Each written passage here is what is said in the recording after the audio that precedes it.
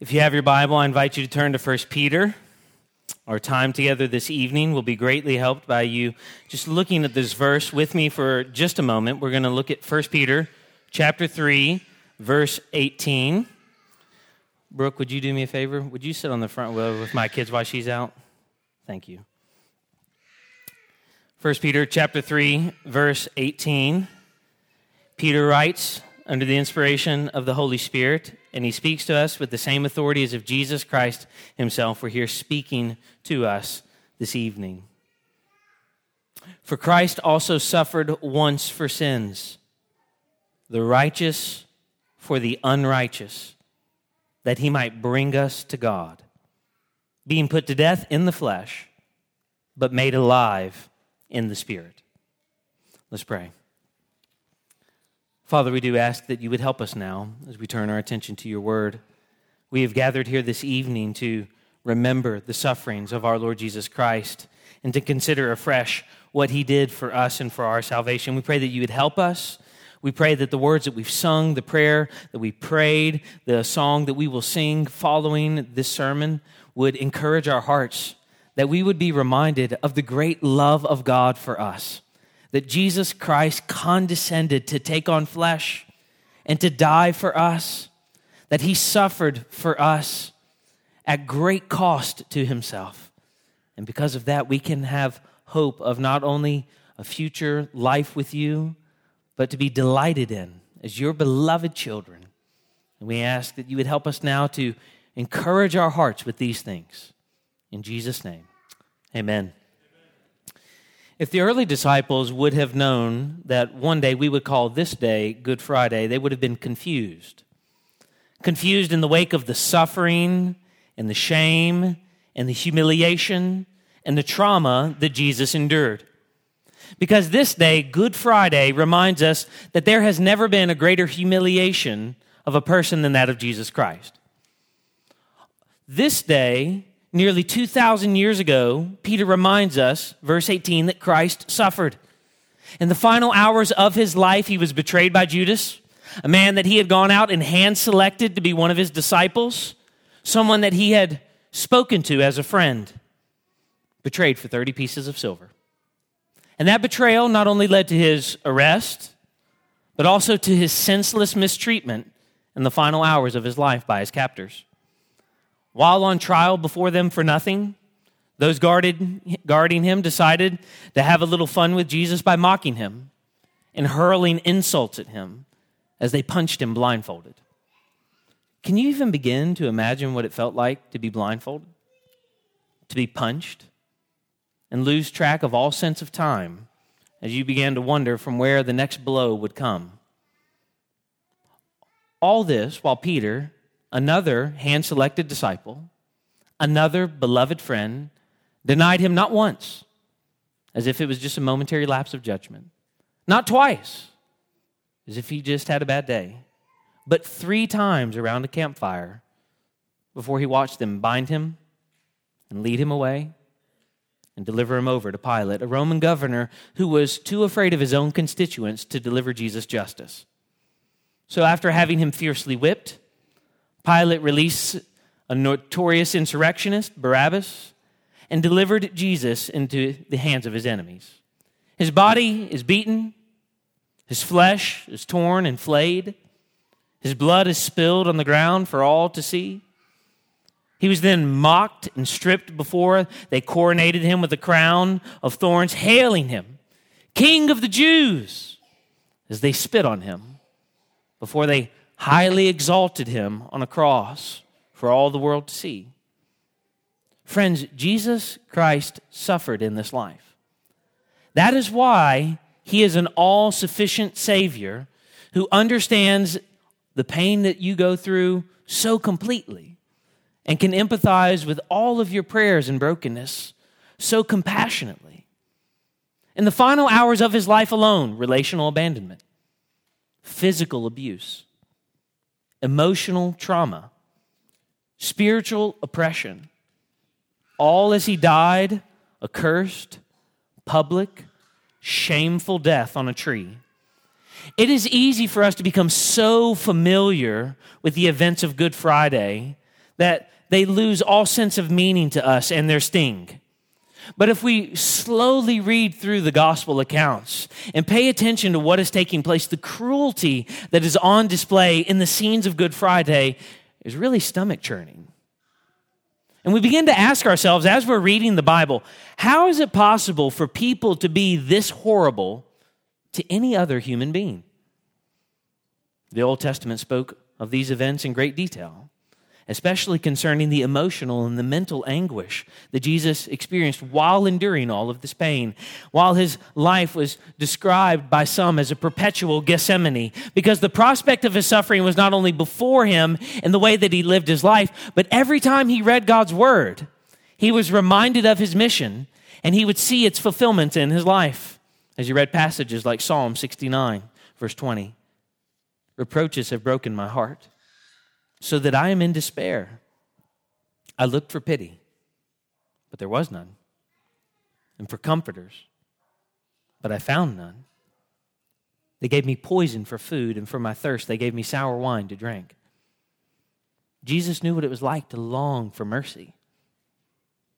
In Psalm 22, verse 6, "But I am a worm and not a man, scorned by mankind and despised by the people. All who see me mock me. They make mouths at me. They wag their heads. He trusts in the Lord. Let him deliver him. Let him rescue him, for he delights in him." Texts that when we read, they remind us at the very moment that Jesus was willingly giving his life to save others at the expense of his own comfort in life, he was mocked for bringing salvation to the world by the very people he had come to save. Jesus suffered greatly in this life. And he did it, Peter tells us, verse 18, once for sins, that he might bring us to God. The very effectiveness of Christ's sacrificial suffering and his priesthood stands in stark contrast to the sacrifices offered by the priests under the Old Covenant. The author of Hebrews says it like this: "And every priest stands daily at his service, offering repeatedly the same sacrifices, which can never take away sins. But when Christ had offered for all time a single sacrifice for sins, he sat down at the right hand of God." They offered sacrifices repeatedly, over and over and over and over again. And when you read in the book of Leviticus, you see that they're actually only able to go for the Day of Atonement once a year. But there's something different about Jesus' sacrifice. He offered a single sacrifice once for all time. Once for all. And his sacrifice was for sins. For your sins. For my sins. For the sins of all who would believe in Jesus by faith. His sacrifice was for sins because we actually need to be cleansed from our sins. His sacrifice was for sins, and it secured the forgiveness of sins forever. His sacrifice achieved the goal for which he intended. Which is why Jesus says the astonishing and familiar but beloved words that we all remind ourselves on Good Friday. It is finished. But they're words that we actually often don't live like we believe, do we? Let me ask you, why are you always trying to please everybody? And why is your life so overcommitted all of the time? And why are you constantly overworking and never satisfied with what you produce? Whether it's something you build, or something you write, or words that you speak, or something that you've done with team, you're trying to finish what God has finished. You're not obeying because you love him. You're trying to make yourself acceptable to him by your obedience. And Good Friday is a reminder to us every year that it'll never work. It tells you that you must obey because it is finished, not in order to finish it.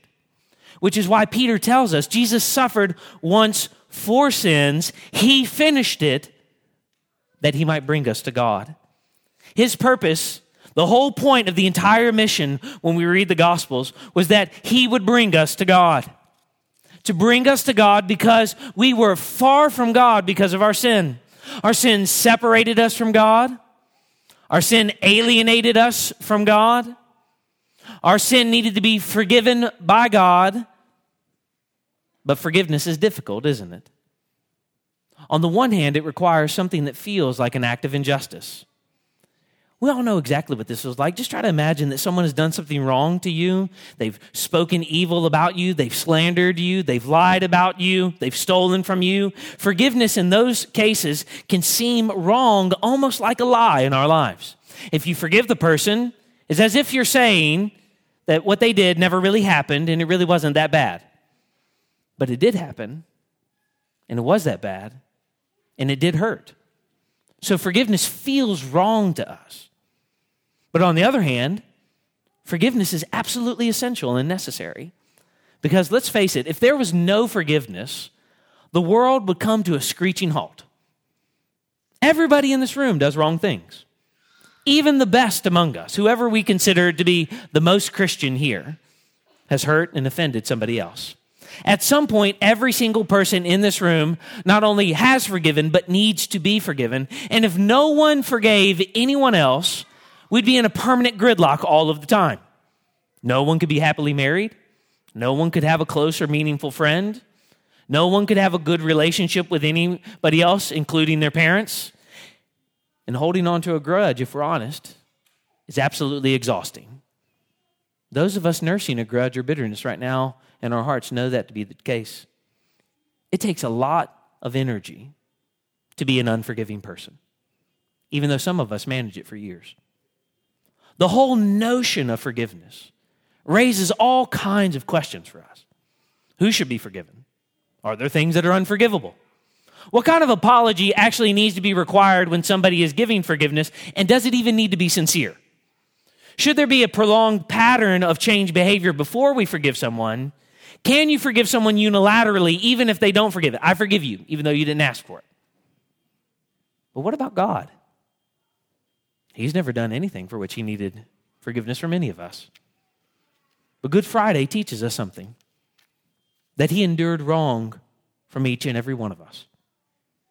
None of us have been faithful to God. Every single person in this room has ignored God.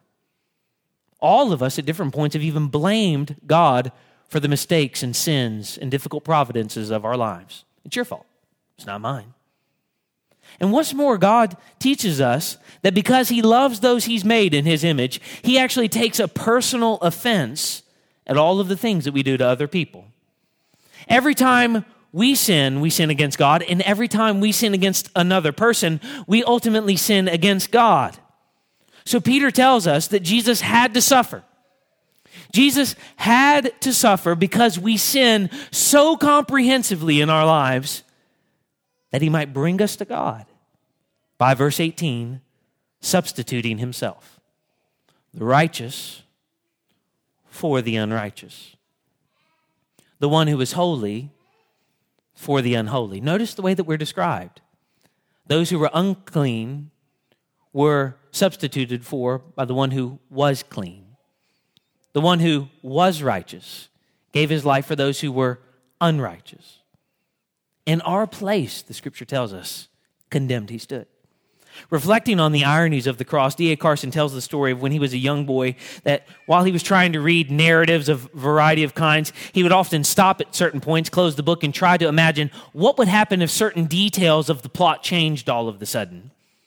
And in his mind's eye, there were times where he would try to imagine what it would be like if when Jesus was hanging on the cross, while he was there and everybody's mocking him and some are walking by and deriding him and others are railing him and reviling him and others are spitting on him and ridiculing him, that Jesus actually gathered his strength and he leapt down from the cross, instantly healed, and demanded his clothes back from everybody. What would happen then? How would the narrative be at that point? Wouldn't they finally believe? And Carson notes that in one sense, yeah, they would. They'd believe that something happened. That'd be a pretty remarkable, convincing display of power as the mockers then all of a sudden begin to backpedal, just like anybody who challenges somebody often does. They start to mock and then they are challenged and they start to back up. But Good Friday teaches us, in the full Christian sense, would they really believe in him? They would not. It teaches us that to believe in Jesus in the Christian sense means trusting him utterly as the one who has borne our sin in his body on the tree, as the one whose life and death and burial and resurrection had to be offered in our place to reconcile us to God. If Jesus had just leapt down from the cross, the mockers and the onlookers would not have been able to believe in Jesus in that sense, because he would not have actually sacrificed himself for us and for our salvation. So there'd be nothing to trust in except our own ineffective, empty, self-righteous efforts to make ourselves right with God. And suddenly, all of the words from the mockers on Good Friday take on a new weight of meaning because they spoke better than they knew. He saved others, but he can't save himself. And the irony is that they are exactly right. If he saved himself, he can't save others. He saved others because he refused to save himself.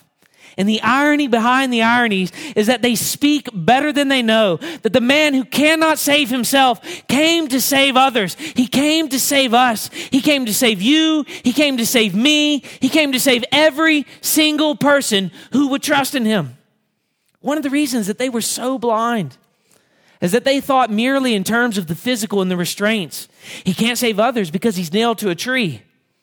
That prevents the possibility of him actually coming down and doing something about it. He's weak. He's powerless. But what they don't know is that anybody who knew who Jesus really was fully aware that nails and soldiers did not keep him on the cross. That was not the reason that Emmanuel, God with us, stayed on the cross. He came and he stayed on the cross because he came to save us from our sins. The sins that you've committed and I've committed. The sins that we committed today. The sins that you've committed against God in private and against one another. The sins that you've committed against people that you'll never tell others about. The sins that have alienated you from God and deserve his deepest wrath. Friends, the promise of Good Friday is that Jesus, because he did not save himself, is capable of saving others. He saved you by dying on the cross for you. And if you believe in that Christ, that he suffered in your place, that he hung on the tree for you, that he bore the wrath that you deserve, that you can have eternal life. Which is why the gospel message is so profoundly simple. Christ crucified. Jesus suffered. The hope of the gospel for you and for all of the kids. It's a simple message. Jesus came and he lived and he suffered and he continued to suffer in the greatest act of love the world has ever known, and he died. And he died for you. And if you will believe in him afresh, not only will you be encouraged, believer, but if you believe in him afresh and remind yourself of these truths, you will have strong hope for tomorrow. But perhaps you're here and you're not a Christian. This is the message you will always hear at a Christian church, this one and any other you go to. A very simple gospel message that Jesus Christ, the mighty friend of sinners, suffered for the people that he loved. He suffered so that you would not have to suffer. He died so that you would not have to die. And he lives again. Easter Sunday is coming. He lives again so that you have hope of everlasting life. The truth of the matter is that Jesus could not save himself, not because of any physical constraint, but because of a moral imperative. He came to do his Father's will, and there was nothing that would deter Jesus from it. Go back and read the Gospels over the next few days and see all of the ways that people are trying to turn Jesus away from the cross. I'll give you all the kingdoms of the world. You don't want to suffer like that. May it never be, Lord. And Jesus is pushing everybody out of the way. I'm not listening to you, Satan. I'm not listening to you, Peter. I'm not compelled by these things because I have a job to do. I'm going straight to Jerusalem. I'm going to the cross. Because if I don't, there is no Good Friday. He came to do his Father's will. And it was not nails that held him to the wretched cross. It was an unqualified resolution out of love. Love for the Father. Love to do the Father's will. Love for the people that he so loved, sinners like you and me, that he suffered, Peter tells us, once for sins, the righteous for the unrighteous, that he actually might bring us to God. the image of presenting us to God. And his sufferings, according to Peter, are not just something that he had to endure, but they're actually something for us to take courage from and to imitate. For to this you have been called, because Christ also suffered for you, leaving you an example so that you might follow in his steps. Friends, what he endured makes it possible for you to bear up under suffering. You doing what Jesus would do is possible because of what Jesus has done for you. The very foundation of our salvation, of everything that we believe in Christ, makes imitation possible, and such is the duty placed on all who believe. Do you believe? If the disciples would have learned that we would one day call this day Good Friday, they would have been confused in the wake of the suffering and the shame and the humiliation and the trauma that Jesus endured. But we call it Good Friday, although it goes against everything that our society teaches, because we know our glory is our humiliation as we identify with the sufferings of Christ. It is actually a badge that we wear that reminds us that we belong to him. And it is what we will present as an ironclad defense for our acceptance before God in heaven when it is our time to move on from this life to the next. Recently, there was a video of Alistair Begg wondering what it was like for the thief on the cross who we just read about at the end of his life, just moments away from death, when he finally died and was presented before the pearly gates and got there, and they asked him the question that we so often ask other people: why should you be allowed to enter into God's heaven? And he begins to wonder and speculate, what was it like for that thief? He had never been baptized. He had never gone to an academy class. He didn't know Sunday night theology existed. He wasn't a member of the church. He couldn't tell you the 66 books of the Bible or the 12 disciples. He didn't even know there was a Bible. What was he going to say when he got there? Well, I'm not sure. Maybe there's some other reason that he would give. And he says, this is what the man would have said. The guy on the middle cross said that I can come, so I'm here. Friends, that is the answer for everybody in this room. The guy on the middle cross, if you believe in him by faith, says that you can be there no matter what you've done, no matter who you are, no matter how much sin you've committed. And if you will repent of your sin, turn away from it, and trust in the man on the middle cross, and believe in him, and ask God to make his life your life, and his death your death, and his resurrection your resurrection, you can have hope that no matter how inarticulate your answer might be when you get there, when you are asked, why are you allowed to be here? You can confidently say, that man on the middle cross died for me, and it gives me peace within. A peace that gave Horatius Bonner the courage to write these words when he contemplated the sufferings of Christ. I see the crowd in Pilate's hall. Their furious cries I hear. Their shouts of crucify appall. Their curses fill mine ear. And of that shouting multitude I feel that I am one. And in that din of voices rude, I recognize my own. I see the scourgers rend the flesh of God's beloved Son, and as they smite, I feel afresh that I of them am one. Around the cross, the throng I see that mock the sufferer's groan, yet still my voice, it seems to be, as if I mocked alone. 'Twas I that shed that sacred blood, I nailed him to the tree. I crucified the Christ of God, I joined the mockery. Yet not the less that blood avails to cleanse me from mine sin, and not the less that cross prevails to give me peace within. You want peace within? You want to stop trying to finish what God has finished? Trust in the finished work of Christ afresh, and you will be born again of God. Let's pray. Father, we thank you for these times.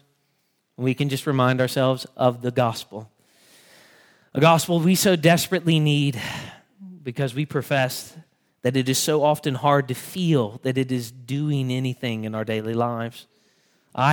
We confess that we are sinners in desperate need daily, minute, moment by moment, breath by breath, in need of your forgiveness. We sin every day in a multitude of ways that we're aware of and ways that we're not. Help us. But help us on this Good Friday to not simply commemorate the sufferings of Christ, but to be reminded that those sufferings bring us peace within. And we pray all of this in Jesus' name. Amen.